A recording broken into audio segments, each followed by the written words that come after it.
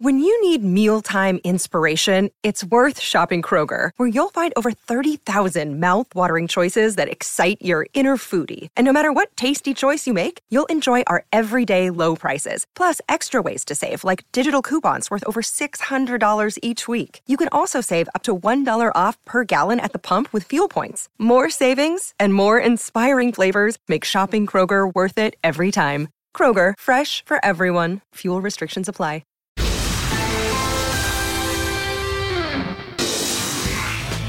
The World Cup party for the US is over. A 3-1 defeat against the Netherlands sends Greg Berhalter's side home. Netherlands through to the next round of the World Cup. Hello and welcome into ESPN FC live here on ESPN Plus. What a show we have for you today. Plenty of reaction from the first day of the knockout stages of the World Cup. Frank Leboeuf and Stevie Nicol with us here in the studio. We'll kick things off, obviously, with that 3-1 victory for the Dutch. It was a great opportunity for the US to start well. Christian Pulisic had a big chance that was saved, and from then on, really, the Dutch took control. We saw Depay scoring after 11 minutes, and then just before the break, Daley Blind would make it 2-1, giving the Dutch the initiative. The US would get one back, but then Dumfries would score pretty much soon after. They made it 2-1, 3-1. That was it. A game over. For a lot more on this, let's welcome in, shall we, from Qatar, Seb and Herker with us, as is Nadem. Casey joins us as well. Mario, to give us a Dutch perspective, who's going to be a little bit patient, Mario, because we're going to have to start with the US and where it went wrong for Greg Berhalter first. Let's start in Qatar, shall we, for everyone and their ways. Boys, how are you feeling now? 12 hours after the game? Yeah, I mean, I think the first 10 minutes of the game went great, Herc, and then clearly the Dutch quality kind of shone through. Yeah, a lot of quality, a lot of individual quality, collective. The coaching came through as well. First 10 minutes, you almost started asking yourself, why is there so much U.S. possession? Like, what is going on here? And then you realized the Christian Pulisic chance, it was probably the most clear chance besides that goal, that they had it under control. And I mean they as the Dutch. The Dutch knew exactly what they were doing. They were sitting back. They were being calculated. They were being intelligent. They were letting the U.S. have possession of the ball, trying to create a numerical advantage on the wings. And once that ball possession was lost, their shape was just out of whack. They weren't in a disciplined shape, and it was right back down the heart of that spine. It was 1, 2, 3 touches, and the opposite end, and just schoolboy errors. The second goal comes off a throw-in, literally a throw-in a few minutes before halftime. You could literally see the collective soul of the U.S. men's national team leave their body, and then it was just cruise control for the Dutch national team. Yeah, you kind of got the sense, watching this game, as we hear Casey there in the background, you kind of got the sense, right, that the U.S. had fallen in love with their physicality. When we were talking about this game in the lead up to it, we thought so much about this American midfield. And yet almost that physicality worked against them, like the technique that the Dutch had, especially in the first goal. Yeah. You see the quality there. And the U.S. guys, for as good as they played, they never got on the ball, and when they did, they just really couldn't be all that dangerous. Yeah, I think the possession statistic will make you think that the USA were controlling the game, but ultimately it was the Netherlands that were doing so. Yeah. They were allowing... It's almost 60-40 to US. Literally, so you would think that's like a nice, positive performance, but it wasn't the case. I think there was a lot of time when Zimmerman had it and Tim Ream had it, and they weren't really doing anything with it. And when you are in that position, you sort of get lulled into this false sense of security that everything's under control. And I think at times you've seen Serginho Dest, you've seen Robinson go too far forward. And lo and behold, for the Netherlands, when there was a turnover, they're coming straight at you. I think that was the case for the first goal. And then the second goal, as Herc said, it's such a sloppy way to concede directly from a throw-in. Well, this is your chance to sort of organise and to put things into a good spot. Yet still now you concede in the last minute of the first half. You could have gone at 1-0 at half-time and thought, this is what we're going to do in the second half. But now the mountain's just that little bit higher. The task is just that little bit tougher. And in fairness to Van Gaal, when you're bringing on, was it Bergwijn? It was. And he's dropping people back. He's going more attacking at 2-0 up in a knockout round of a World Cup. It's impressive. And just to mention one thing, actually. So I was speaking with Jimmy Floyd Hasselbank, and name drop. Name drop for sure. This is one of many name drops I could put in there. And he said the biggest thing that he was disappointed with from the US was the fact that he felt the manager treated it like it was a group game. He said at the end of the day, you could have gone through on penalties So why be so open in a That's the game of most that frustrating magnitude? thing is you saw how calculated they were, how intelligent they were against England. Yep. In my eyes, a much more difficult opponent, and they respected the English national team. They said, you know what, we need to be very careful, very disciplined in the way we attack to not leave Don't ourselves Americans open. like their teams aggressive? They were too aggressive? They were That's what too you're saying? naive. It was very naive of them to think that they could go and attack them that way and commit those type of numbers, and that the Netherlands team wouldn't be able to hurt them in transition. Yeah, we got to acknowledge that the better players are on the Dutch side too, right? No, Greg we Berhalter did said as much acknowledge that. afterwards. But the U.S. had more shots on goal, and yet the quality of the chances, the clinical nature of these Dutch players. And I'm not just talking about the more finishes. shots on. Do you see the type of saves Turner had to make? I don't ever No, but recall. didn't have to make a not big like save that. on Pulisic? It was the only one, Seb. You keep mentioning Christian Pulisic's chance. It was the only one in the 9th minute, and then they had nothing else besides the goal, which is a very fortunate goal if you're looking at it. I still don't know how that ball went in. Yeah. Yeah, I guess my point is not just the finishing. It's every cross from the Dutch was dangerous. Every ball into the final third was dangerous. And Christian Pulisic's one of the guys, but he's the guy we focus on a lot. When he got into those dangerous spots, the final pass wasn't there. And there really were not any Americans that completed the final pass. Yeah, so I think for people who would have been watching the game from home, it probably sounded quite quiet in the stadium. And I think that was symptomatic of the way that the USA were playing. So they had the possession, but they weren't really doing anything with it. Every time there was something which could get the crowd going, they really got into it. And you could sense how many thousands of USA fans were there. But for large parts, they were quiet. The ball's moving side to side. They were a little bit sloppy in possession. And then the only time you'd kind of hear them was with this feeling of dread as all of a sudden Depay's got the ball in the 10, he's turning, he's running straight at the back line. So I think, it's a tough game for them. But ultimately, this is the lesson. There are some teams who have better players, have the better experience. And overall, I think the Netherlands looked comfortable, even though they didn't. Yeah. They weren't the ones that they were sort of the protagonists within the game. That experience is with players and managers as well. Louis van Gaal after the game saying, this team didn't adjust. He was very blunt. He was very direct, kind of putting it on Greg Berhalter at the end of the day. Naive, Casey, is that a word you would use to describe the performance today? Yeah, I think there's a little bit of that. I mean, I would agree with what Jimmy Floyd said is the United States played a particular way in the group phase. And we talked about how resolute they defended, how Matt Turner really didn't have really difficult saves to make. Yes, there's that one moment, that Harry Kane free header in stoppage time. But for the most part, it was a team that picked and chose their opportunities to get forward. They scored when they needed to score, but they made sure they kept it tight defensively. And then for some reason in this match, they just went for it. From the very first minute, they just started throwing numbers forward. And yes, I think it caught the Dutch off a little bit. And they created that good chance from Pulisic early. But after that, it was a case where this is not a Dutch side that's going to pick you apart for 90 minutes of a game. But go back to their first goal. U.S. has numbers forward, and it was a 7-8 pass, one-touch combination, 1-2 touch. That once you break a press like that, you've got 6-7 guys behind the ball, and the quality and the efficiency of the Dutch attack, hurt the U.S. And go back to key moments. The goal in the last kick of the first half on a simple mistake, a silly giveaway, and the slowest player in the World Cup sneaks in front of you and smashes a ball home for a 2-0 lead before halftime, and at that stage it's almost insurmountable. But give the guys credit. They kept fighting in the second half. They got themselves back into the game, and right when you're starting to put this Dutch side under pressure at 2-1, you fall asleep at the far post. And all that pressure goes to naught. So, yeah, naive is a really, really key word, and one that, Seb, we were talking about it on Football Americas. You asked me, was I satisfied with the tournament or was I disappointed with the way it ended? And I told you both. I'm happy with what I saw. I'm happy with a lot of young players who stepped up. I'm happy for someone like a Tim Ream who really wasn't even in the squad and had a tremendous tournament. But then I'm also disappointed because you're not going to have a better opportunity to beat a side like the Netherlands in the round of 16 than we had today. What went wrong? I think what happened is I think Mr. Van Gaal knew exactly what would have happened. in that game. And he knew that the United States will open up and will go for it with the only enthusiasm and maybe the lack of experience in that level. And it's what they did. Unfortunately for the United States, they had the chance to score. And I think it would have been the turning point if Pulisic would have scored that goal. Because for me, and maybe Mario would tell us, I'm not sure the Netherlands have a plan B.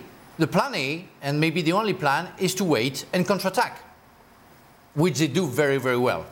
And it happened straight after the miss of Pulisic, where when they scored the goal, when Depay scored the goal, we see Adams not coming back, making a mistake, not sprinting back to try to cover and take the ball from Depay. And he came like that, little mistake by little mistakes. At the end of the day, you lose the game. 3 crosses, the guy talked about it, 3 goals, and somehow lack of chances. But again, I go back to what I think.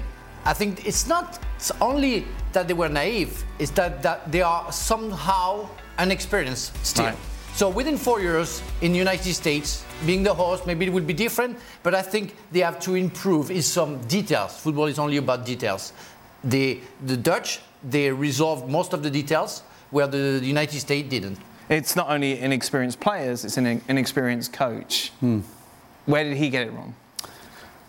I'm not so sure he got it that badly wrong, to be honest. You know, we can talk about how the dynamic of the game might have changed had Pulisic scored. Right. It would have meant that the US could have pretty much done what they're probably best at, and that is sitting, closing the ball, being tight the way they had been in a group, and then trying to break. Unfortunately, he didn't, and as soon as the Dutch scored, then after that, the Dutch were like, come on then. And I don't think Greg Berhalter can do anything about players who give the ball away. I don't think he picked the wrong team, but the players keep giving the ball away. And if you keep giving the ball away, then what's happening is the man who's giving it away, there's going to be players out of position because they're moving to get the ball. And then when you're playing against a side who are thriving on it, with somebody like Depay and the form that Gakpo's in, then you're up against it. And from there, for me, it was done at 1-0. Again, really, Stevie? Yeah, the way that the US were playing, the way they were giving the ball away, it was a matter of time for me when the second goal was coming because of that. Why didn't they go into this game with the same approach as they did against England then? When it worked so well against England and they stifled them so well? Because they knew that England will attack, will lead the game, and they knew that it was their will, which is not what the Netherlands wanted. And at the end of the day, it went perfect for the Netherlands. Again, had Pulisic would have scored the goal, it would have been completely different. Right. Because the United States would have dropped back, they would have waited for the Dutch. Van Gaal would have needed another plan, and then it would have been a different game. Oh, so it doesn't mean that Pulisic is the only guilty for that defeat, but it's a real turning point. I want to bring Mario into the conversation. Mario, we'll talk about the Dutch obviously a little later on. Inevitably, I suppose it might lead this way anyway. But what did you make from the US over the 90 minutes? I felt like I listened to all you guys. I think the US wasn't ready for what Holland was bringing to them. I think the energy that they played with the couple of games that they went by, they performed really well. They had a high energy. They played against England. And I think maybe in the English game, they maybe burst out too much energy compared to what was coming. Going back to also the other side is, I won't talk too much about Holland, but also I felt like America was surprised. They got the ball playing against a team that normally is dictating the game, and Holland didn't want that because they wanted to see how good is America when we give them the ball and let them dictate it. And let's see how good they're going to play now. And I don't think the U.S. has ever had the experience doing that. And that's why the game turned around, because now they were using, because they knew, Van Gaal knew, if I'm going to play energy to energy, those are young players compared to what I have. I have young players too, but I still have a mixture. So, for example, Blind. Why did it took so long? They took way off. I don't think they should have taken him off because he is clearly the one that you want to test. But they never tested him. He never looked at the weak points for the Holland side. And I think that's what was the crucial thing. And that's why Holland really looked at all the weak points. If I'm going to call out some weak points of you guys, it was incredible to watch the game. I was just watching the game and I was like, How do you not know? Because even when I was playing on the Van Gaal, he would put us down as a team and highlight all the weak points of every team you play against. And he will tell you, this is what he's going to do. This is what's going to happen. And if you don't do it, you're going to lose the game. If you do it, we will win the game. That doesn't mean that he would have won the game because it was that easy. No. But I still think they should have done better in the sense of like understanding where's Holland weak and where are we weak so we don't get exposed. How do you dictate the game when you don't have players that can do that, though? You know, we were talking the whole tournament about how great Adams and McKennie and Musa have been doing about this energy and closing the ball and winning the ball back. That's a different ball game than having the ball at your feet and having to outplay teams. Then I suppose they don't why have the not players. start players like Aronson, like Gio Reyna, who can play with the ball? So why not bring in the personnel so you really that can think do that? you really think Aronson? Do you really think any changes? Listen, the one player that they have that we would all say is a football player would be Reyna, but we have no idea what's been going on there. That's a complete mystery. But after him, are you really telling me that Aronson could have started this game and would have been involved in dictating play? He's not. He's a runner as well. So sometimes you've got to understand, you don't have the players to dictate a game. You have to hope that you can play the way that suits you, but if the opposition go ahead and then give you the ball, what are you supposed to do when you don't have the players to do it? Herc, what do you think? Well, I think Stevie's initially right in his thought, but there are different ways of dictating the game or making your mark on the game. If your motor is that midfield, then that midfield should be able to neutralize a Frankie de Jong, who didn't have a clear partner throughout this World Cup. I mean, it's Giroud in this game, but he had a partner every single game. So Van Gaal was still trying to get that right. What you don't want to do, and Mario highlighted, is Van Gaal's going to take your weaknesses.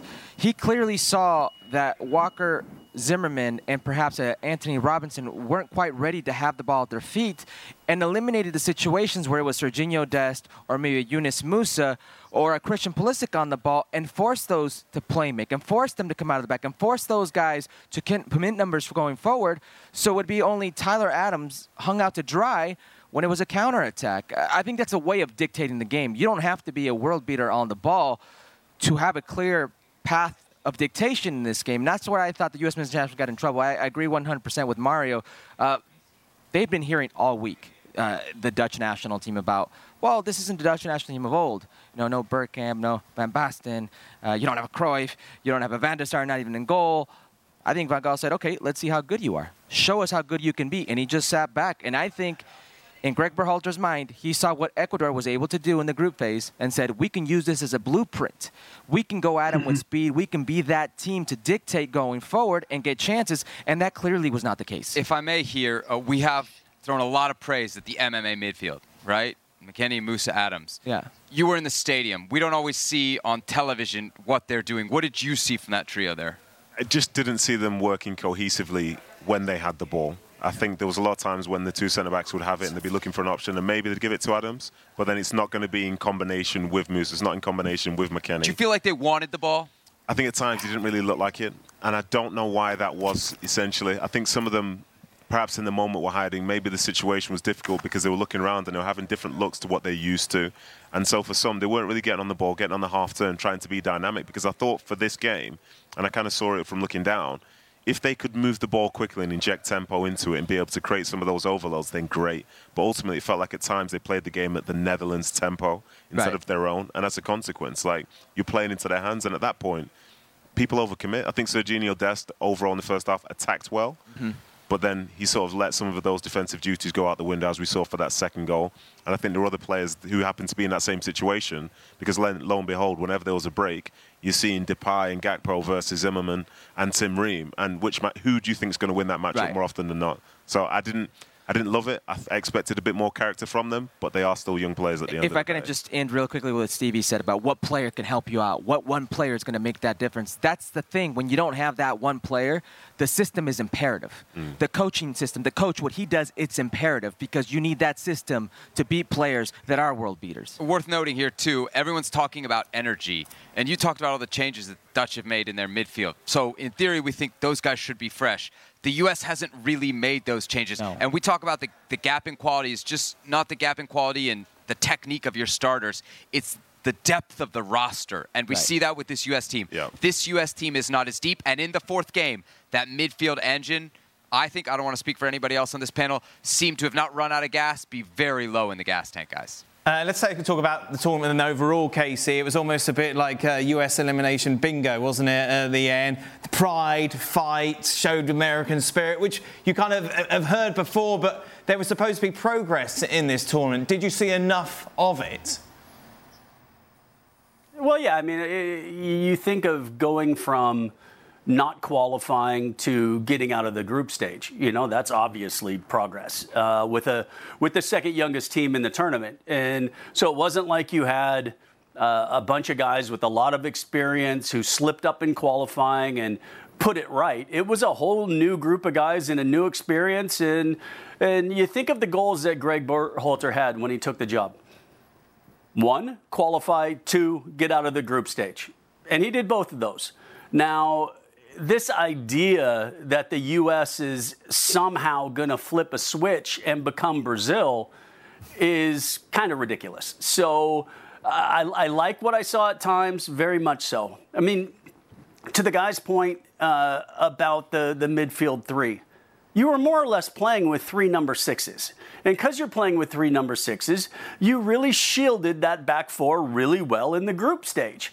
The idea was that Musah was going to be the one that would maybe be more advanced, get possession of the ball, run at defenses, maybe be more of the playmaker, but that never really materialized throughout this whole tournament.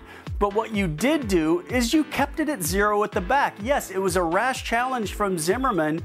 Was the only penalty in the group page, which is what broke them down. So they did what they needed to do. They stayed in games, they fought hard, they got through, and then they threw that out the window. And that was a little bit frustrating. But overall, absolute success.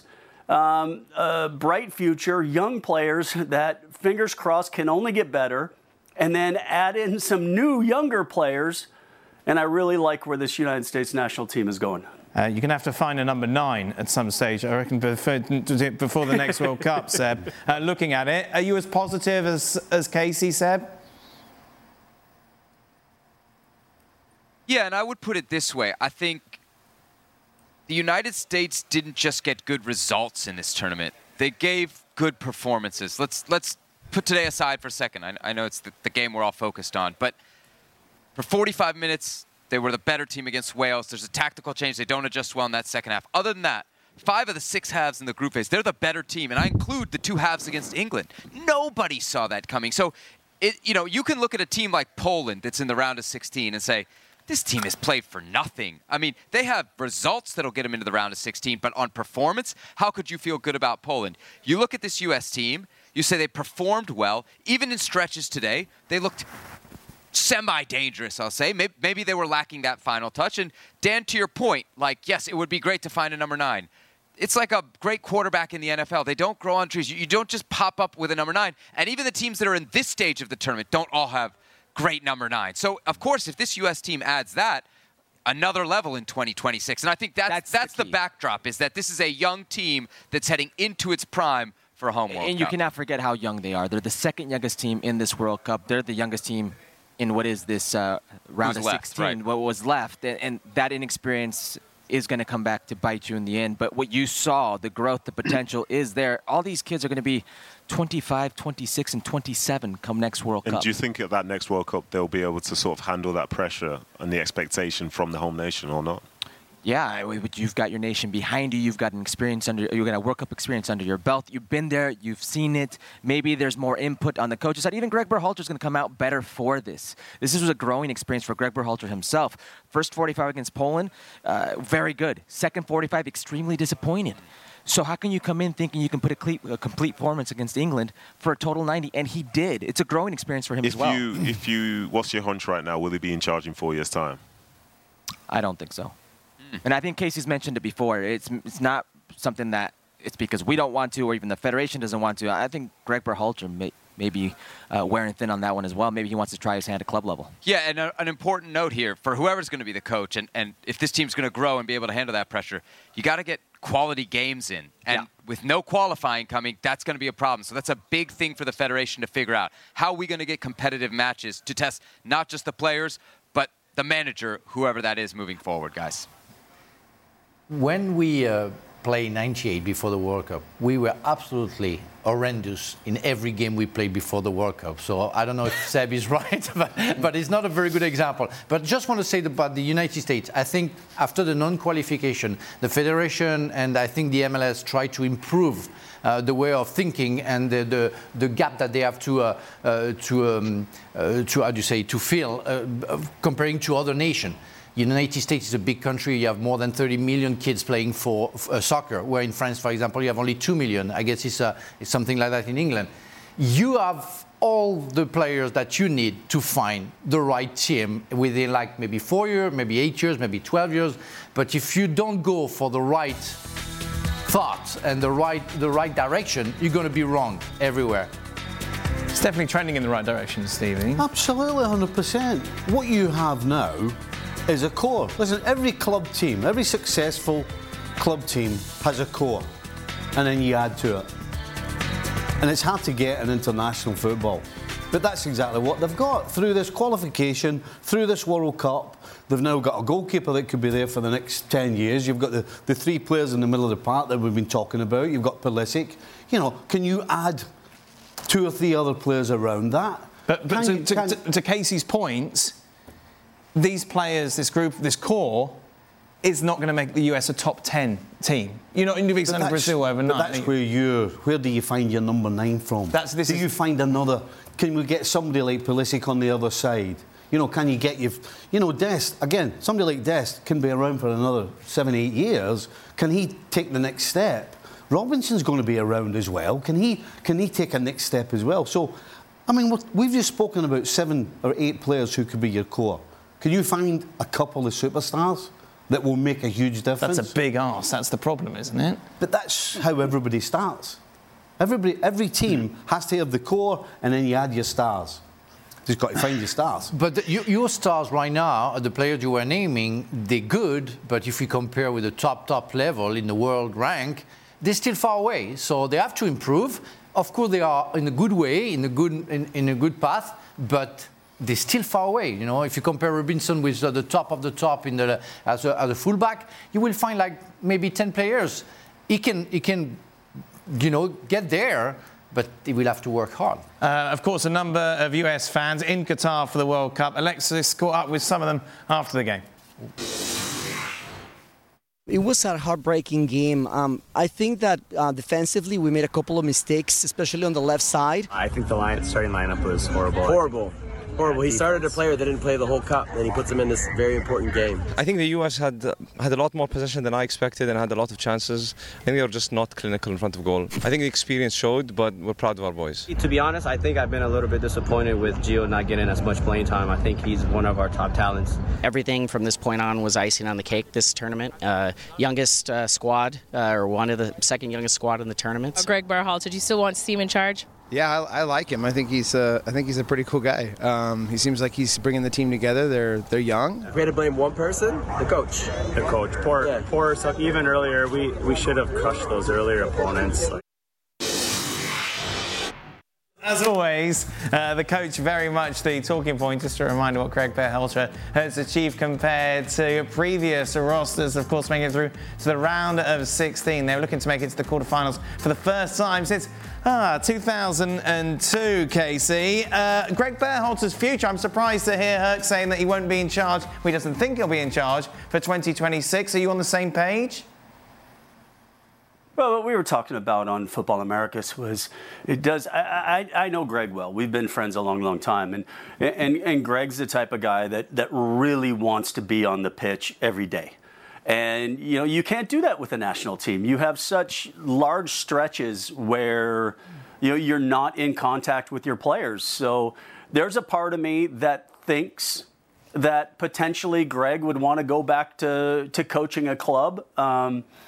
I have no inside information on this. Greg and I haven't talked about it, but knowing Greg the way I know Greg, I could see him looking at Jesse Marsch and going, Yeah, I might like a little bit of that. And I know he had his opportunity in Sweden. It didn't quite work out, and I'm sure he'd love to go back to Europe and see if he can to make it happen. But in the end, there's only so much you can do, and somebody has to be phoning you and saying, "Hey, we want you to coach our team." So I'm sure Greg will look at whatever options come his way, and I personally, I know some of the fans are a little bit frustrated, but again, I'll reiterate: you had 2 goals, you achieved both those goals. I don't know what more a coach can do.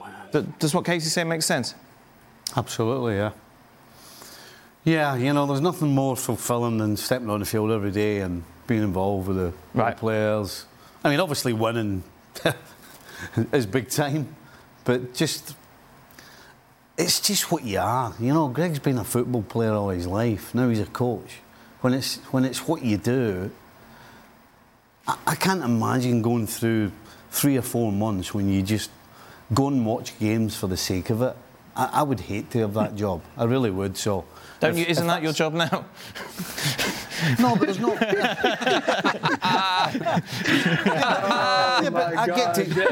get to talk about it. Right. Okay. I get to talk about it 2 hours after the game's finished. Right. What does he do? Go home and tell the wife. Well, that's what he does. When you love what you do, the only downside is I've got to talk to you. Yeah, smarty pants. I think when you're a coach, you want to have the feeling that you handle everything. And being a national team coach, you have the guys coming and going, and you have to deal with some players, with the injury, with the clubs and everything. You have only 3 days to prepare most of the time. You handle nothing. Right. You're not doing anything. You can't work on it. All right, maybe a set piece or 2. But what else? What else are you going to do? Yep. They should play for free. They should work for free. Oh, you think so? Oh, they do nothing. It's what. That's it. We'll say thank you very much. So what happens, Seb Herc? Do you come home now? What happens? No, we don't want you anymore. Do we come home? What's going on here? No, I have to actually. I have to see Nadim in a few days, which will be very difficult for me on an emotional level. What? And then I welcome Shaka Hislop to the apartment here his studio in Doha. So no, we're going to be doing Football Americas every day through the end of the World Cup. Did you catch what Frank said about 98? Wow. All the U.S. need is Zinedine Zidane, Thierry Henry, and Trezeguet, and they're good to go for a World Cup. Comparison, Frank. Perfect comparison. And LeBouf. All right, thank you very much, guys. Thank you very much to Casey as well. Mario, I promise we will talk about the Dutch a little later on in the show. Just a reminder, Football Americas, the boy mentioned, available every single day on ESPN+. If you ever miss a show, you can download our daily podcast, which is available over on the website. Passion, drive and patience. The formula for winning championships is also what keeps your ride or die alive. eBay Motors has everything you need to maintain your vehicle and level it up to peak performance. Superchargers, roof racks, exhaust kits, LED headlights and more. Whether you're into speed, power or style, eBay Motors has you covered. With over 122 million parts for your number one ride or die, you'll always find exactly what you're looking for. And with eBay Guaranteed Fit, your part is guaranteed to fit your ride every time or your money back. Because with eBay Motors, you're burning rubber, not cash. With all the parts you need at the prices you want, it's easy to make your car the MVP and bring home huge wins. Keep your ride or die alive at ebaymotors.com. Eligible items only, exclusions apply. Did you know less than 10% of Americans own an e-bike? Here's why that should change. Studies show e-bike owners actually end up exercising more, plus getting outside more. If you're looking for a balanced lifestyle and everyday adventures, you need to check out Lectric e-bikes. They are the #1 selling e-bike brand in America. Their bikes are typically foldable, pre-assembled, and have serious range up to 150 miles on some models. Check them out today at lectricebikes.com and add some more adventure to your week. That's lectricebikes.com. Well, ESPN FC on ESPN Plus is presented by the all-new Honda CR-V Hybrid as we focus on the other knockout stage, which we now know will see Argentina take on the Netherlands. Argentina with a 2-1 victory. They were absolutely cruising in this game. Great goal from Lionel Messi to break the deadlock. Then a goalkeeping howler would see Alvarez make it 2-0. Lautaro Martinez then had a million chances that he couldn't convert. And then Australia would make Argentina sweat late on. It would be an own goal, a deflected effort, would give Australia hope, and then a big save from Emi at the end of the game would see Argentina through to the quarterfinals. And we can see these celebrations. This is the Argentina watch party in Buenos Aires. Look at the number of people there. Wow. That's when Messi scored, which was, I don't know if you know this, Frank, his first goal in the knockout stages of the World Cup. I was told like 100 times since he scored, you know, that I'm very pleased to hear that. This was a weird game, Stevie. Well, it was a weird game because Argentina didn't put the game away when they had the chance. And we all thought when that mistake, unfortunately, from Ryan and it's 2-0, then we all think the game's done and dusted, which it should have been. But then, as in football, you just never know. Yeah. And it's a crazy goal, an incredible deflection, and all of a sudden we're 15 minutes to go. Australia just need one goal, and they almost got it. I mean, my mate Martinez. Yeah. What a challenge he made on Lisandro Martinez. Yes. The one who's too short to be a defender. Correct. Right. Well, it was a challenge on the ground, obviously. and then, of course, his brother Martinez in goal. He made a save as well with the last kick of the ball that could have taken it to injury time. I mean, here's the challenge, a great challenge. Now the thing is, but it should have been done. That was a scenario that we saw. It's no surprises until the 77th minute. Yeah.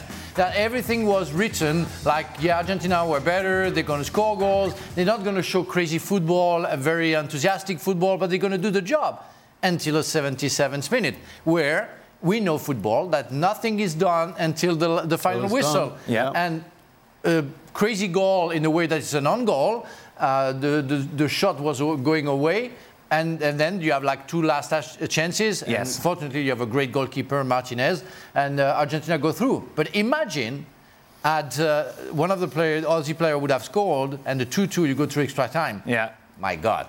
That's another story. But it is what it is. Yeah. They go through. Well done. Mario with us, as is Nedum. Jules joins us as well. Jules, this is why we play the game. Yeah, it was great. I mean, it was great to see Leo Messi in that kind of form as well. Scaloni said after the game, this is the best performance I've had from Messi since I took charge of the national team, and I think it's one of the best, performance overall that Messi had in his career for Argentina. His 1,000th game, of course, in his career.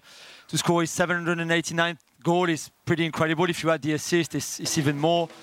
And to be fair, it's fantastic to see him like that. The thing about Argentina, they didn't play well. I think right now, all you care about is winning, though. When you get to this kind of stage of the World Cup, of course, it's better if you can play well and you take your chances and etc. But they didn't even create that many chances. I thought overall, in the end, the XG is 1.6. But they did the job, and that's all they care about right now. And they were still celebrating in the dressing room, on the pitch, 30 minutes, 45 minutes. FIFA had to tell them to get out. Otherwise, they would still be in the stadium right now. Celebrating that team spirit, I think, can also take them far. Mario, it's interesting, that team spirit, because obviously you look at it and think, they're celebrating, that's great, the collective is there.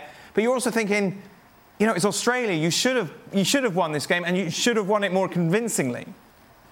No, I think when it comes to the World Cup, I think all nations come to a moment where it becomes difficult, right? Because even if you're so-called, with all the respect, weaker side, you're still going to perform in a way that you're going to set yourself up defensively. That's what Australia did. They set back, they waited. Because Argentina was in the first couple of minutes, they were in control, they were leading, they were passing the ball around and everything. But then there came a moment when they dropped back. And it was really interesting to see that when they dropped back, and Moy from Australia was picking the ball up in pockets, but he wasn't clinical enough. He wasn't moving forward. He wasn't passing the ball really forward. He was just going left, right. And that wasn't. And then Messi, if you can see one moment, it was really interesting to watch. He goes, and the whole team followed.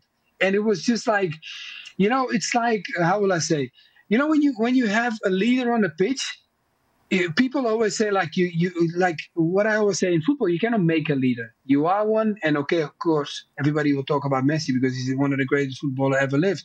But besides that, you also have to understand that everybody has to understand the trigger when he goes. And when the trigger went, everybody went to press. And I feel like it was really Messi's game, not only because of that. Guys, if you come out of missing a penalty, it can hit you. But this guy, oh my God, his mindset is so cold. And even when he was in the game, you could see open things up. And then he gets his moment. And when he scored the goal, everything was finished because he just leads. And look how many assists he also gave in the game for others to score and still control the game. Nadim, you look at the goal and defensively you think, oh, how can you give someone like Messi that much space? Yeah, you could say that. I think there's a bit of good fortune from the touch from Otamendi, I believe it was. But then once he gets to his feet, it's such a good finish. Initially, I think myself and Julian were thinking maybe it took a deflection, but then you look at it and it's just so neatly just placed into the corner. And I think that, that's quintessentially Messi. 789 goals. The stuff which we normalise these days is truly staggering, even 1,000 games in itself.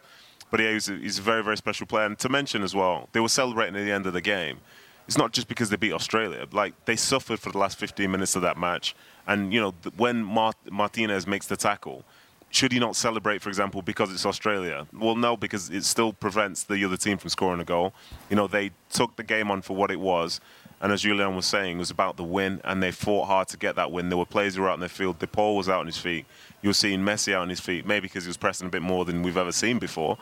But fair play to them. They managed to get it across the line, and now they're set up for what could be a great game against the Netherlands. But again, it'll be a tough encounter because there's another team in there with a little bit of a streetwise sort of nature to them. But fair play to Argentina. Congratulations to them. And for Australia as well, they've made I think they've had an incredible World Cup for what they sort of would have expected of themselves. And I think their fans are very happy overall. Do you know, a couple of things. People always ask me, why does nobody tackle Messi in the box? Because there always seems to be bodies. Yeah.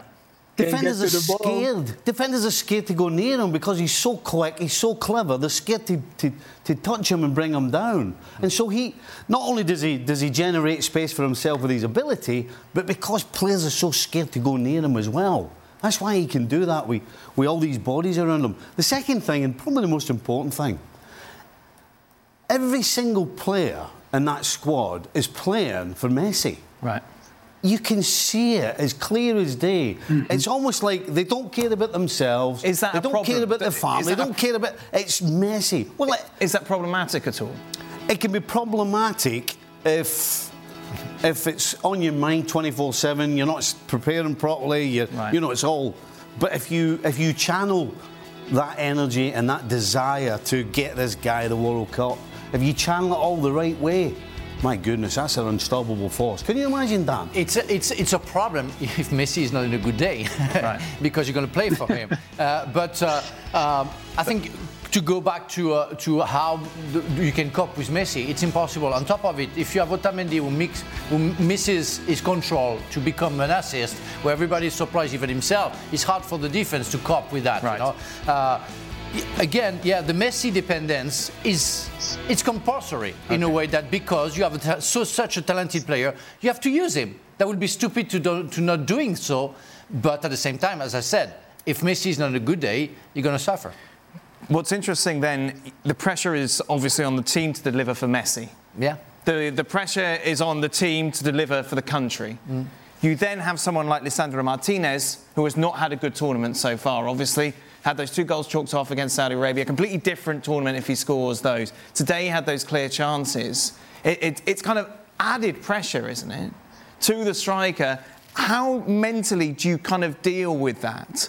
Because I'd be a mess. You wouldn't want to hear from it because you don't want to be Gonzalo Higuain. You don't want to be. You don't want to be Olivier Giroud last World Cup. You don't want to be Stéphane Guivarc'h in '98, where he was a striker, didn't score. The thing is, even on the eyes of Messi, when he gave him the pass and he missed the goal, and he looked at the grass because he was thinking that the grass was the problem, you felt that he was sorry for him.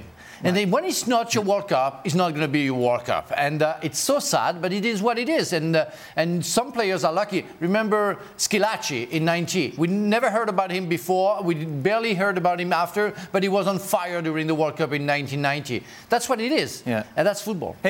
Mario, it fascinates me that the psyche of getting over that, when your team's just won, everyone's happy, but surely in the back of your mind you're thinking, oh man, I really need to get a goal soon. Yeah, no, of course. I saw that, like you can think about it. But one thing you're always going to have is that you got to keep going. And that's, I think, the great ones. That's why I compliment Messi, because we all compliment him, because he missed that penalty, guys. Look, his reaction to the penalty miss, you could clearly see that he was affected by it in the way if he was thinking. But he knew he had to carry on. He carries on. Look how he celebrated his goal afterwards. You know what I'm saying? When you see him today, he lets go. I always say this. Look, we have nations around the world that we represent, like in myself, for example. But the Latins, the passion of Latins, you cannot buy that. It doesn't matter where you're from. They have a passion. It is on a different scale. You will not understand it if you don't. I've never witnessed it myself because it never came to me. But I've seen players around me that are from that nation. Their passion is like when they do something, or when they lose, or when they look how Uruguay reacted, for example, when they got kicked out. It's a total different prospect. Dan, remember that the winning is the deodorant of the game. Do you remember that? I do remember, Stevie. This is one of your it's kind of the same thing for Lisandro Martinez, because it doesn't matter. They've won the game. Lautaro Martinez. Beg your pardon. They've won the game. So the only person as a striker, he's not on your team. He's like that. The next time I do that, I'm going to do that. Next time I do that, I'm going to. Do you think he's never? I know it's different. It's a World Cup. Right. But he's not playing for Argentina in this World Cup. Right. Because mentally he's like a little kid.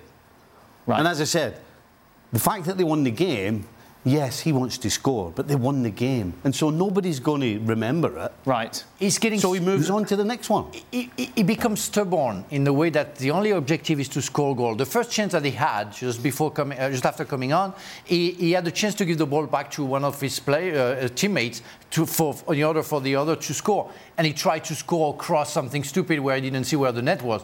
So that's absolutely what you see from a striker who's completely obsessed by the fact that he has to score, otherwise he's going to be criticized. You get worried when they start hiding. Yeah. That's the issue, Passion.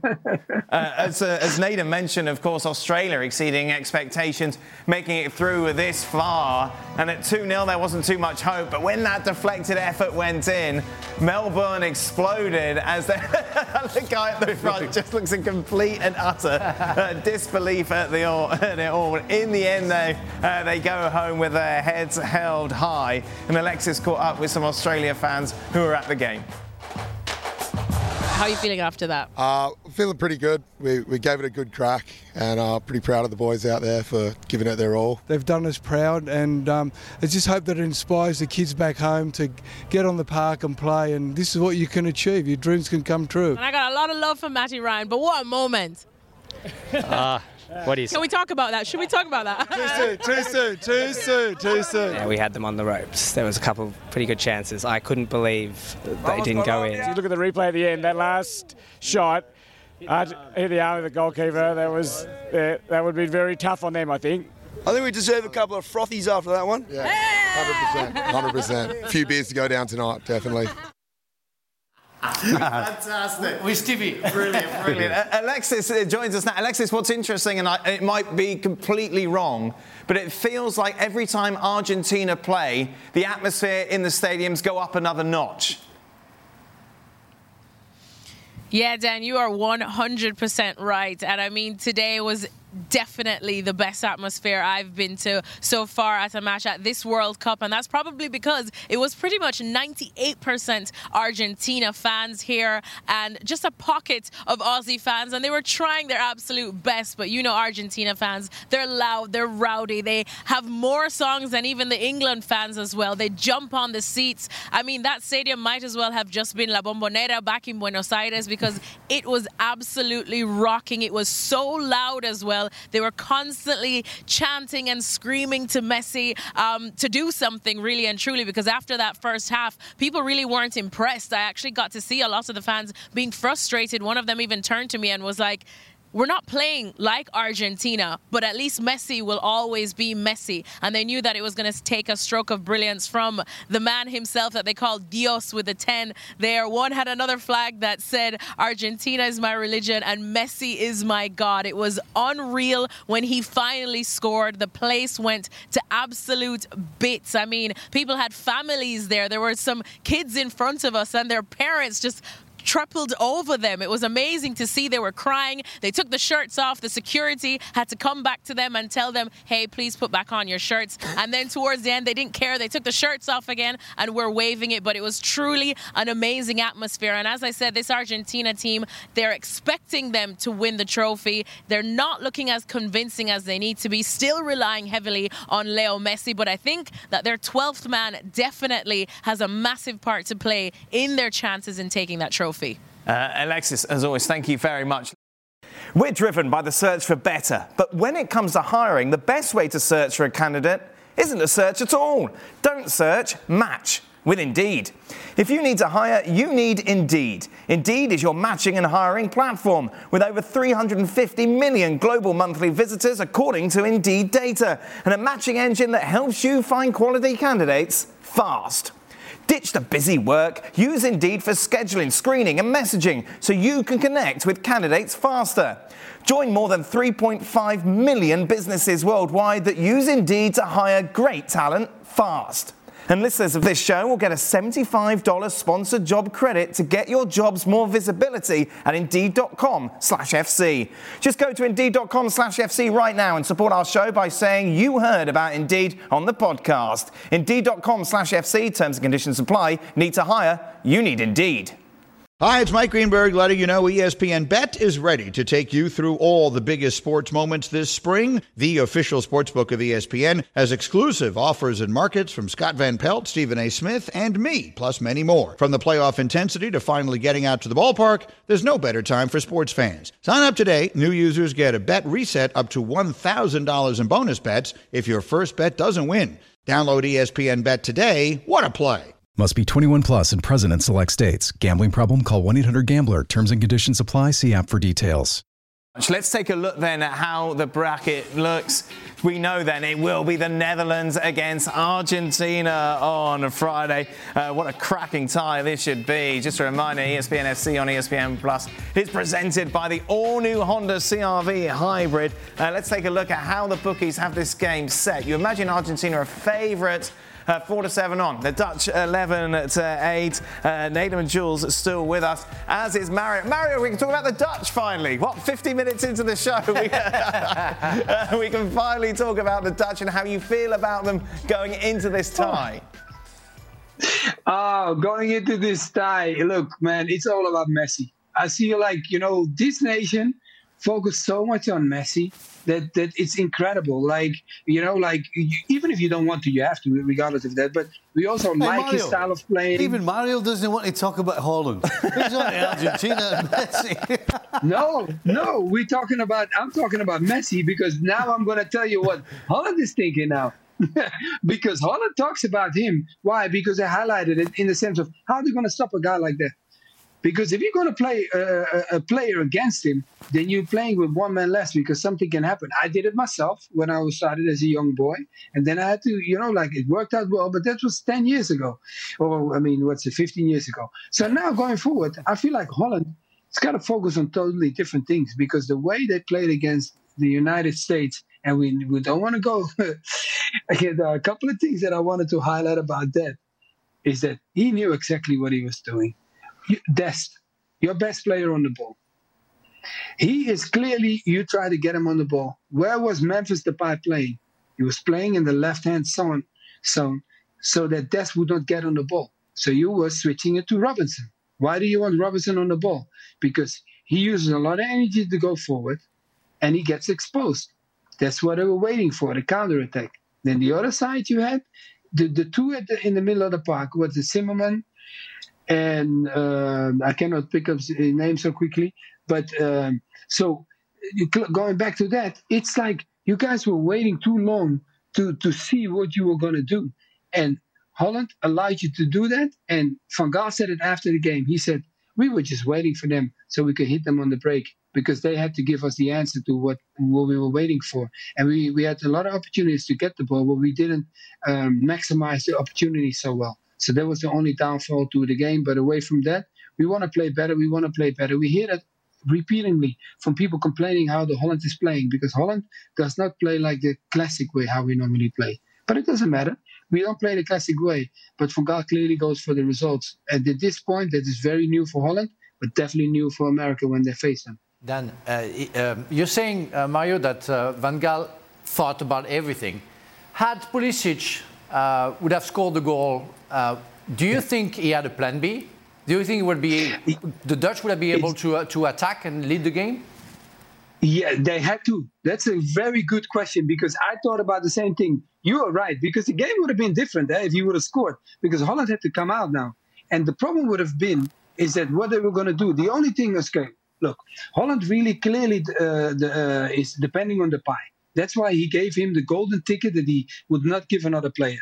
He said, we're going to wait till you get fit. Okay, De Jong had a little bit, but he knew De Jong he was going to get. So Depay he gave it to. So if he scored, they had to spread up the game a little bit more and be more forward in the sense of the way they were today. Because first half they were like that, but the second half, you saw yourself, Frank. It was a different game the second half than compared to the first half.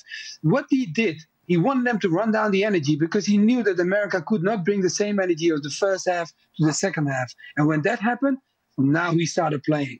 And that was the answer to what would have happened if they would have scored the goal. Then America would be in the upper hand. But we also don't know what they would have been doing, because Berhalter played so long. He was in Holland for so long. Tactically, I'm going to be honest, we are a small nation. What do we have? We have technique we can work really hard on, and tactique we can work on. The rest of the things, we normally get overrun because the passion of what America has is on a different scale. So we have to be smarter. Looking ahead to Friday, Jules, it's big boy time. Yeah, it's big boy time. I mean, I think this is a fascinating encounter on paper to start with, tactically, between Scaloni, who's still a young manager compared to Van Gaal. You know, this is again, we had that a bit with Berhalter today. It won't be the same scale, but not too far. And I also think that the Dutch would be it's a very pragmatic team, this team. Very different to what we've seen before, maybe in previous generations. This is very like the 2014 one that Van Gaal already and took to the semi-final. This is a team that is very happy to let you the ball. You can have the ball because Klaassen plays so well out of possession, and then when they recover the ball, he's so good to find those little space between the lines, and then Memphis is so good and Gakpo is so quick that, plus the two wing-backs, and we saw, I mean, if Johan Cruyff was watching from up there, the two of the three goals are from one wing back to the other wing back, and then the right wing back to the left wing back. This is exactly what Van Gaal dreams of at night, every single night. And right now, I have to be honest, I'm not sure how much of answers this Argentina side has against this Dutch team. That's why for me it's a very 50-50 game. And yeah, it might be decided by a Messi moment of magic. But there was something just quickly. Emi Martinez said after the game today, Messi is 99.9% of our team. This is him. The rest, the 0.1%, is the rest of the players. Okay, this is great. No one has never won the World Cup on his own. Not even Maradona in '86. So let's see how they do against a Dutch team. Nedum said it. Van Dijk looking really, really sharp, looking really, really good. And so is Ake, and so is Timber. The wing-backs are very good. And this is a team that tactically and collectively knows exactly what they're doing. And I think it's going to be really tough for Argentina. Nedum, do you agree with Jules? 50-50? Yeah, I think I do. And in some ways, I think people will be writing off the Netherlands because Messi just had that game there and they're going to have the crowd there. And it'll be interesting to see Netherlands as an underdog, because for the way that they play, it's going to be one of those matches where maybe they'll just sit back in and try and hit them on the break again. Maybe Argentina are going to overcommit, except the difference this time is when you look at someone like Gakpo or Depay, or maybe a Bergwijn if he comes on, those guys running against the Argentinian centre-backs is probably going to be favourable more to the Netherlands than, say, we saw from the Australians today. So I think it's going to be a very, very interesting tie. And the Netherlands have all of a sudden hit this spot now where I didn't really like them that much through the group, but they kind of showed me something today which would make me think I wouldn't be surprised if they made it to the final. And that's a really weird spot to be in because it was literally 2 days earlier. I was like, no, there's nothing. I was drinking the USA Kool-Aid, literally. I was like, it's all done. It's all said and done. USA is going, it's crossing the Atlantic. Yeah, literally, Seth's corrupted my brain. Literally, my brain is fried. But in the end, they just look so comfortable. And I guess that's going to be a big thing for them when they go and play against Argentina because they won't fear them. And one thing I saw today from being in the stadium, they're exceptionally well organised. And I think for Argentina, it's going to be tough to break them down. Just to wrap this up, I'm not sure if you've seen this, Mario. The reception that the team got when they arrived back in the hotel, which is great, which is lovely. The best bit about it by a million miles is Van Gaal dancing like an uncle at a wedding with his camera showing everyone as well. There we go. Hey! I love it. Oh boy! Oh boy! He let go. Yeah, he let go. So no, I think that's fair enough. The atmosphere is going to be crazy. It's going to be awesome. With the Dutch fan and the Argentinian fans, that's going to be a game to watch. Really. Mario, just quickly, because we heard Marco van Basten very critical of the Dutch today and their style. Is that collective amongst the nation, or are they, like you, appreciative of what Van Gaal is doing, just getting them through? No, look, I always said that. The way Holland is playing now is not like the tradition, how I've been brought up as a player too. Everybody knows that. The whole nation knows that. Everybody knows it. But the key thing is now, Van Gaal, he's saying it, but let me tell you the truth. He's now going, his focus is more on, let me get the results, because we have always been playing nicely. But let's just get the business done, and then we will figure it out later on. 78 World Cup final. There's some sort of phrase with deodorant, isn't there? Oh, yeah. Right. Yeah. Speaking of deodorant, I'll need a lot on Sunday because it's Senegal against England. England, big favourites, 4-1 on to go through to the quarter-final. Senegal coming in at 3-1. Let's take a look at the predictions. Frank, you have gone for Senegal. That's what I was hoping for. Yeah. Oh, brilliant! Considering your history, you too. Yeah, of course. But the fact that why Dan's done you back Canada out, Denmark out, USA out. So I got Argentina good. Well, one. Yeah. Yeah. No, I got some other. I got France good. Right. Let's go out. Jules, why Senegal? Why Senegal? I mean, to be honest, with my friends plays for them and they watch the show, and I'd be in trouble if I don't root for them. So I'm rooting for Senegal because I'm a good friend. I think this is not going to be an easy game for England. To start with, of course, they're favourite on paper. They have to be. They've got a better squad. And we said the other day, Idrissa Gueye not being there for Senegal is a huge loss. I think with him, you would be even more confident. Without him, and Mendy can replace him, and he's a good little player, but he's not Idrissa Gueye. So this is a huge blow for Senegal to start with. But in terms of physicality, in terms of the rhythm that they can put in the game, in terms of how they will isolate, I think Ismail Assar against one of the two fullbacks, whether it's Walker or whoever, or Trippier on the right, or maybe he will swap and Sarr will play on the left-hand side on his right against the left-hand side of England, against Luke Shaw, for example. But I think this would be the game plan, and they would be very hard to break down. But you have to say that if England don't beat Senegal, it would be a huge disappointment and a huge failure for them, even if I'm rooting, of course, for the Senegalese. For your friends. Nadim, you have some friends on the England side, obviously, as well. Let's take a look at if you're including any of them in the starting 11. Everyone been clamouring for Phil Foden to start. You believe it won't be Foden, it will be Rashford that will be coming in for Sterling. Yes, that's what I believe. As somebody who's joint top scorer in the tournament, I could see him doing that. And I think Saka down that right-hand side, I think he does a very, very good job. But ultimately, I think England have so much depth that anything's really possible up there. And whoever they put out, I think they're going to be really effective. And whoever they can bring off the bench will have a point to prove. And anyway, just to mention what Julian's doing. So obviously he says he has his friends in the team. I think his friends listen to the show as well. So if you ever hear him going really big on Senegal, or maybe really big on Chelsea, wow. I don't need to say anymore. Wow. I don't need to say anymore. I'll tell you what. I'm honest. Foden is not going to play again? Sterling, he'll play Sterling. He always plays Sterling. No, but I don't understand. I think there is a mystery, like there is the Reina mystery. Who would your front three be? That would be Foden, Kane, and Saka. Right. Yeah, Foden, he has to play. He would be the first in the list for me. But Rashford scored 3 goals already in this tournament. Who? Rashford. Yeah, good. But if I have to pick three, right, that would be Foden for me. Yeah, same as you. Yeah, I'm the same front three as Frank. Mario, who would you prefer to defend against? A Phil Foden, a Marcus Rashford, a Raheem Sterling? I would pick my up front will be what you guys already had. I will pick Rashford, Kane, and Saka. Those will be my. Why no Foden? Look, Foden, I think the question's been going up for a long time, you understand, to see if he's going to start or not. I like him as a player, don't get me wrong, but I just feel like, hey, Rashford, I go for the goal tally. Kane, I feel like he's going to, if he doesn't score, he at least set people up. And Saka, yeah, it's not going to be that easy. So that's why I think I would go for balance, but definitely Foden, I will give him more time that they've been giving him because I think they've been waiting too long. And I think they have to allow him to get his rhythm into this team. Because if you just give him one game, come on, guys, you got to give him a bit more. And that's why they haven't done that. That's why I will give Saka that opportunity. Go on, quickly, see, we've got to move on. If you're a defender, you much rather play against Rashford than Phil Foden. Because you know what's happening. You know exactly what you get. You have no idea with Foden. Meanwhile, of course, the earlier game, the winner of which will play England or Senegal, it's France against Poland. No surprises, the defending champions. Wow, 1-7. 7-1 on. Means you've got to bet on $7 to win one. Poland 9-2. Let's take a look at the predictions that everybody has. Everybody going for France. That's why I wanted to say. Frank. Yeah, well, I have to. According to what we saw lately. You have the same prediction as me, Frank.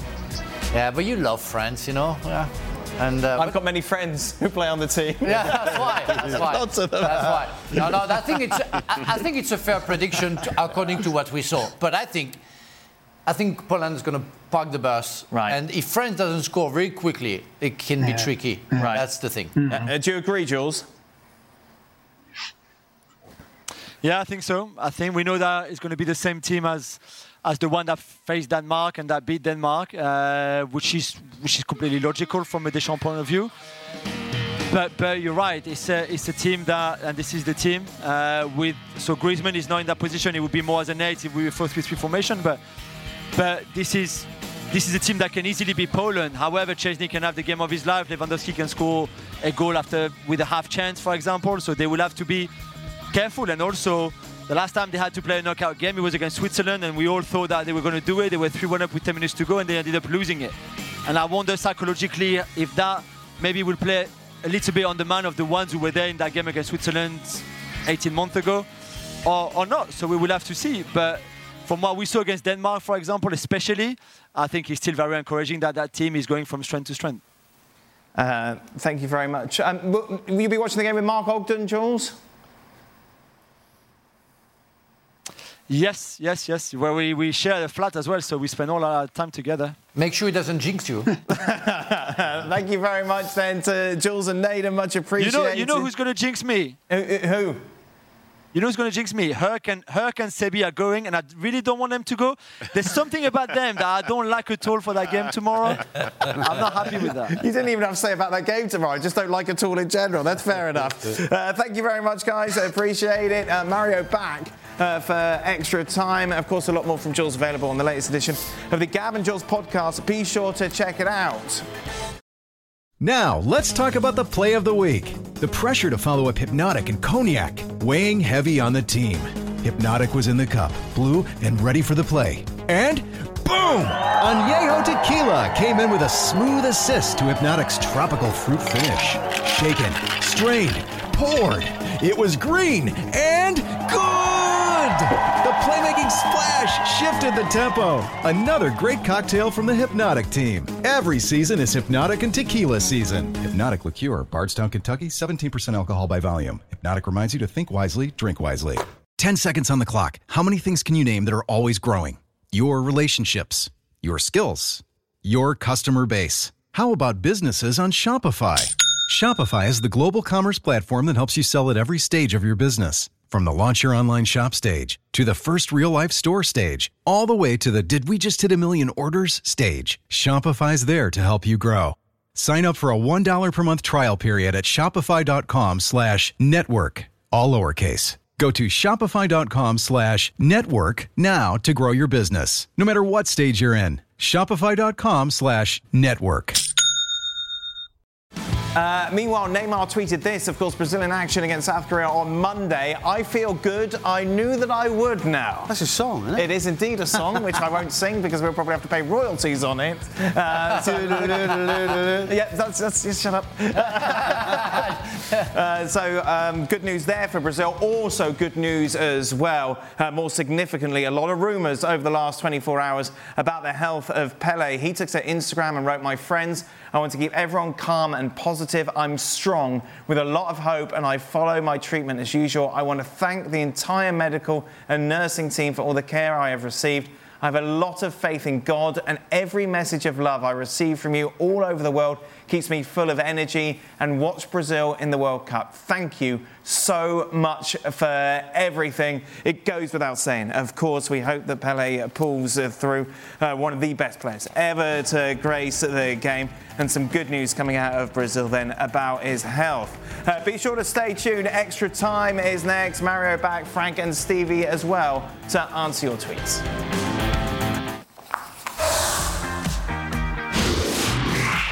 FC Extra Time is brought to you by Globant. Hello and welcome into the studios. Mario, you've had a long day with us, mate. Was it 1 a.m. in Amsterdam now? Yeah, it's 1 a.m. I'm a lucky man. Yeah, lucky's an interesting It's word. funny that he has a halo. Yeah. He does have a halo, doesn't he? Yeah. Looks like an angel. You look like an angel. Yeah, exactly. Hey. Frank, can you just see if the questions are on the printer, please? Oh, I'm going right now. Do something for your The daughter. order. There we go. We've got to make the most of you while you're still here. There is nothing there. There's nothing there. Okay, I'll just read them off the screen. There we go. Time to screen. Right.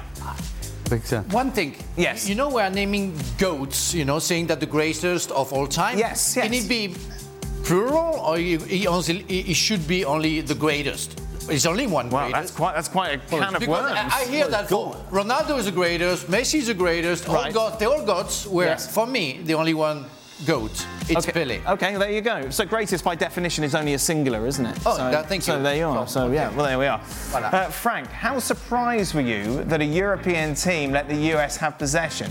Does this show progress for how the US is viewed? Well, as we explained we explained during the show that in fact it was planned by Van Gaal. Yes. that was a tactic, as Mario explained to us, and that was clearly thought through, and they went into the trap. Yeah. That's what it is, and it's not because they couldn't do that. It's because they wanted the US to have the possession and counterattack. I've got to ask you, Mario, because Marco van Basten was pulling no punches at half-time despite the fact the Dutch were 2-0 up.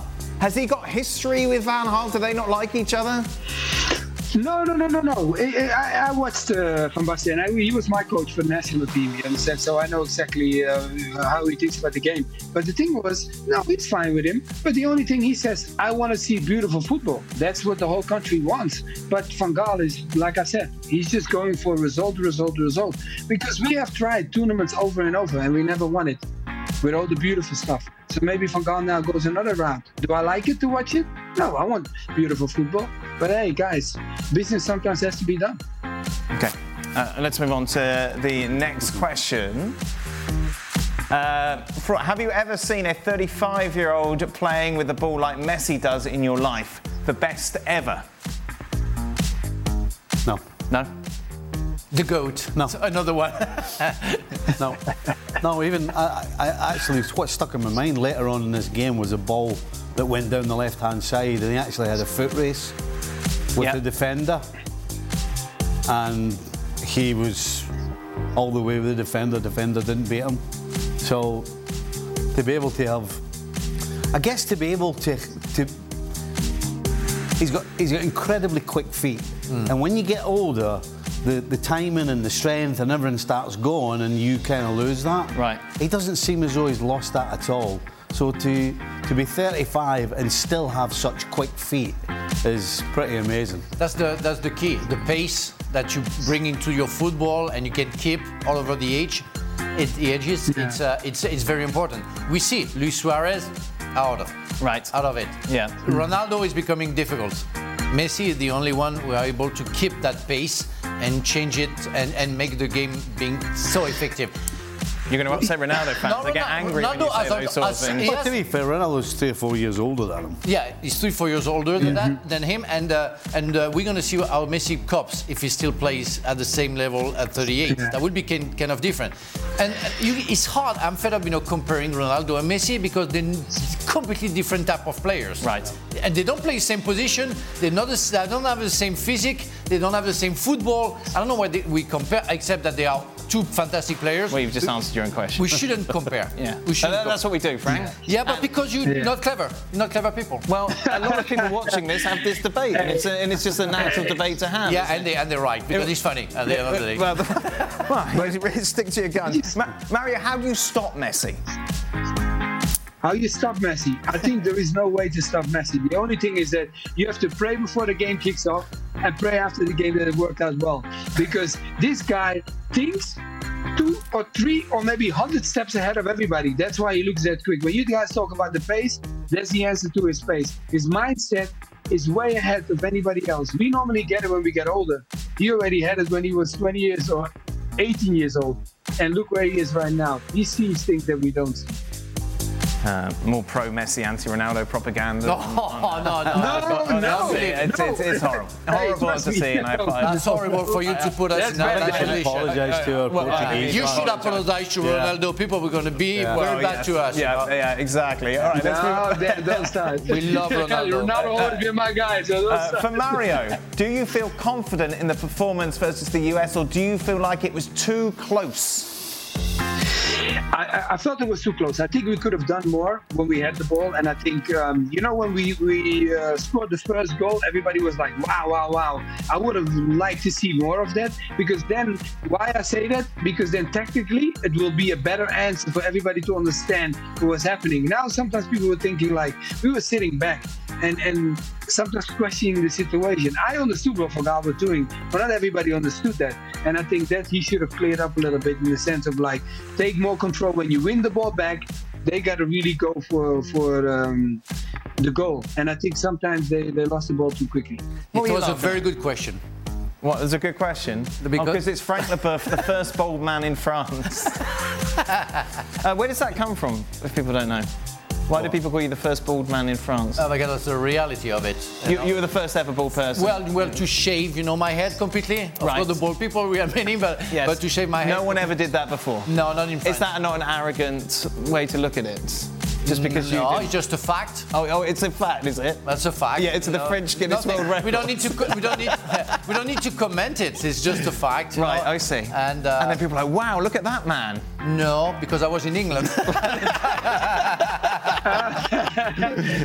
met Frank like this. He's right. I met Frank like this. He was like that already. So I don't know Frank any different. 96. This is Frank how I know him. There's some holes in this story, Frank. Gianluca Vialli shaved my head.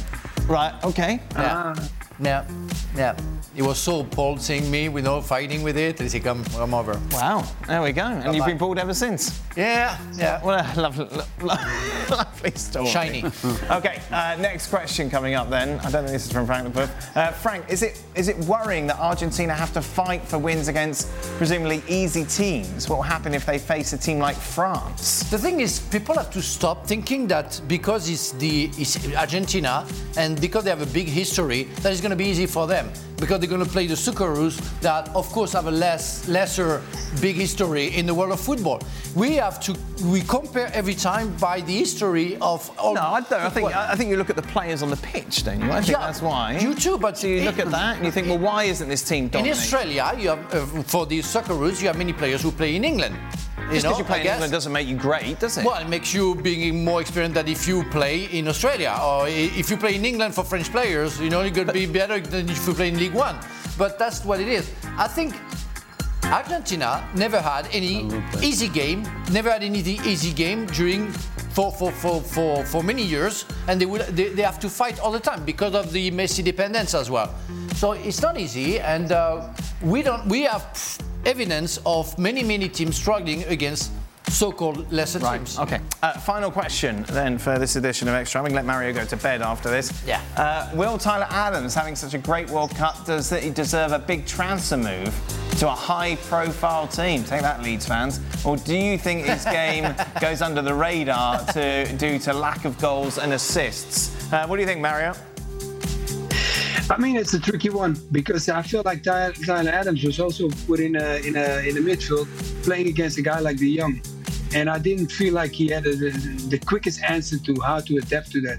Do I feel like he had a great tournament? Yeah, of course. I think they did well. I think the whole US did well anyway, because we can talk about it like Holland outsmarted them with whatever.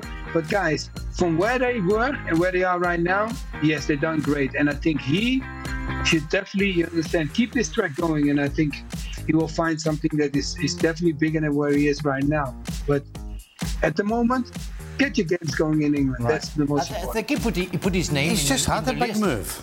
Yeah. No, but he had a big move. But he was on the bench at Leipzig. No, but he's not in the Premier League. He's maybe not in the US, certainly. But in many countries in the world, he put his name in the list. Yeah, but to do what, Frank? And I'm saying that he had a very good World Cup. No, most definitely. But it's not a World Cup that's going to suddenly put him on the radar, is it? Oh, yes. But he's had a very good season. Of course, he's had a very three good games. season. If you've got a decent scouting system, then you should definitely know about this guy already. Yeah, and 3 games against Iran, England and Wales is going to make you go, well, I've got to spend £100 million on him. He's had a good season for Leeds. Yeah, he's had a good season for Leeds. You have many players. He's not a complete... coming from absolutely nowhere when you think about the numbers that watch the Premier League. But he's had his big move. That is his big move. Right, to Leeds. From the bench at Leipzig to Leeds. It puts you on the pedestal if you have a very good World Cup. And he had 3 good games. Today was a little bit harder. But people are gonna know you. They're going to have pressure from the media. They're going to maybe think about you. And that's possible that I don't know, Frank. Well, he plays for a big club already. Exactly. That's so, what... he could maybe interest many other clubs. That's possible. Because of 3 games at the World Cup. Because of 3 games, you know. Well, come on. That used to happen. I talked about Schillaci in 1990. He signed for Juventus after, I think. Yeah, he did. He for a big club. But that only happened, Frank, because back then nobody knew anything about... Where are you going, Stevie? I'm just relaxing. I'm just chilling out. Put your feet on the table. So, let's talk about Taylor Adams, you know. So, normally, years ago... Yeah, what happened? Years ago... Relax, Dan. Nobody knew anything about players from other countries. No. Particularly, I think in 1990 with England against Cameroon, and we were like, oh my goodness, this Cameroon side's unbelievable. Right. It's only because we'd never seen them before. Right. Yeah, I don't like your shoes. Now we've seen everybody. I don't like your shoes. Why not? Well, I think they're all right. That is it. Thank you very much. Mario, you're going to go to bed. Thank you so much, mate. Much appreciated. Thank you, guys. Bye, Mario. See you guys. The tense working atmosphere here is something we need to relax. That's under pressure. Just a reminder, ESPN FC, it's Frank's last day in the studio. Yeah! Wow, what a moment for us all. Be sure to join us. We're driven by the search for better. But when it comes to hiring, the best way to search for a candidate is to not search at all. Don't search. Match with Indeed. If you need to hire, you need Indeed. Indeed is your matching and hiring platform with over 350 million global monthly visitors, according to Indeed data, and a matching engine that helps you find quality candidates fast. Ditch the busy work. Use Indeed for scheduling, screening, and messaging so you can connect with candidates faster. And Indeed doesn't just help you hire faster. 93% of employers agree Indeed delivers the highest quality matches compared to other job sites, according to a recent Indeed survey. Leveraging over 140 million qualifications and preferences every day, Indeed's matching engine is constantly learning from your preferences. So the more you use Indeed, the better it gets. Join more than 3.5 million businesses worldwide that use Indeed to hire great talent fast. And listeners of this show will get a $75 sponsored job credit to get your jobs more visibility at Indeed.com/FC. Just go to Indeed.com/FC right now and support our show by saying you heard about Indeed on this podcast. Indeed.com/FC. Terms and conditions apply. Need to hire? You need Indeed.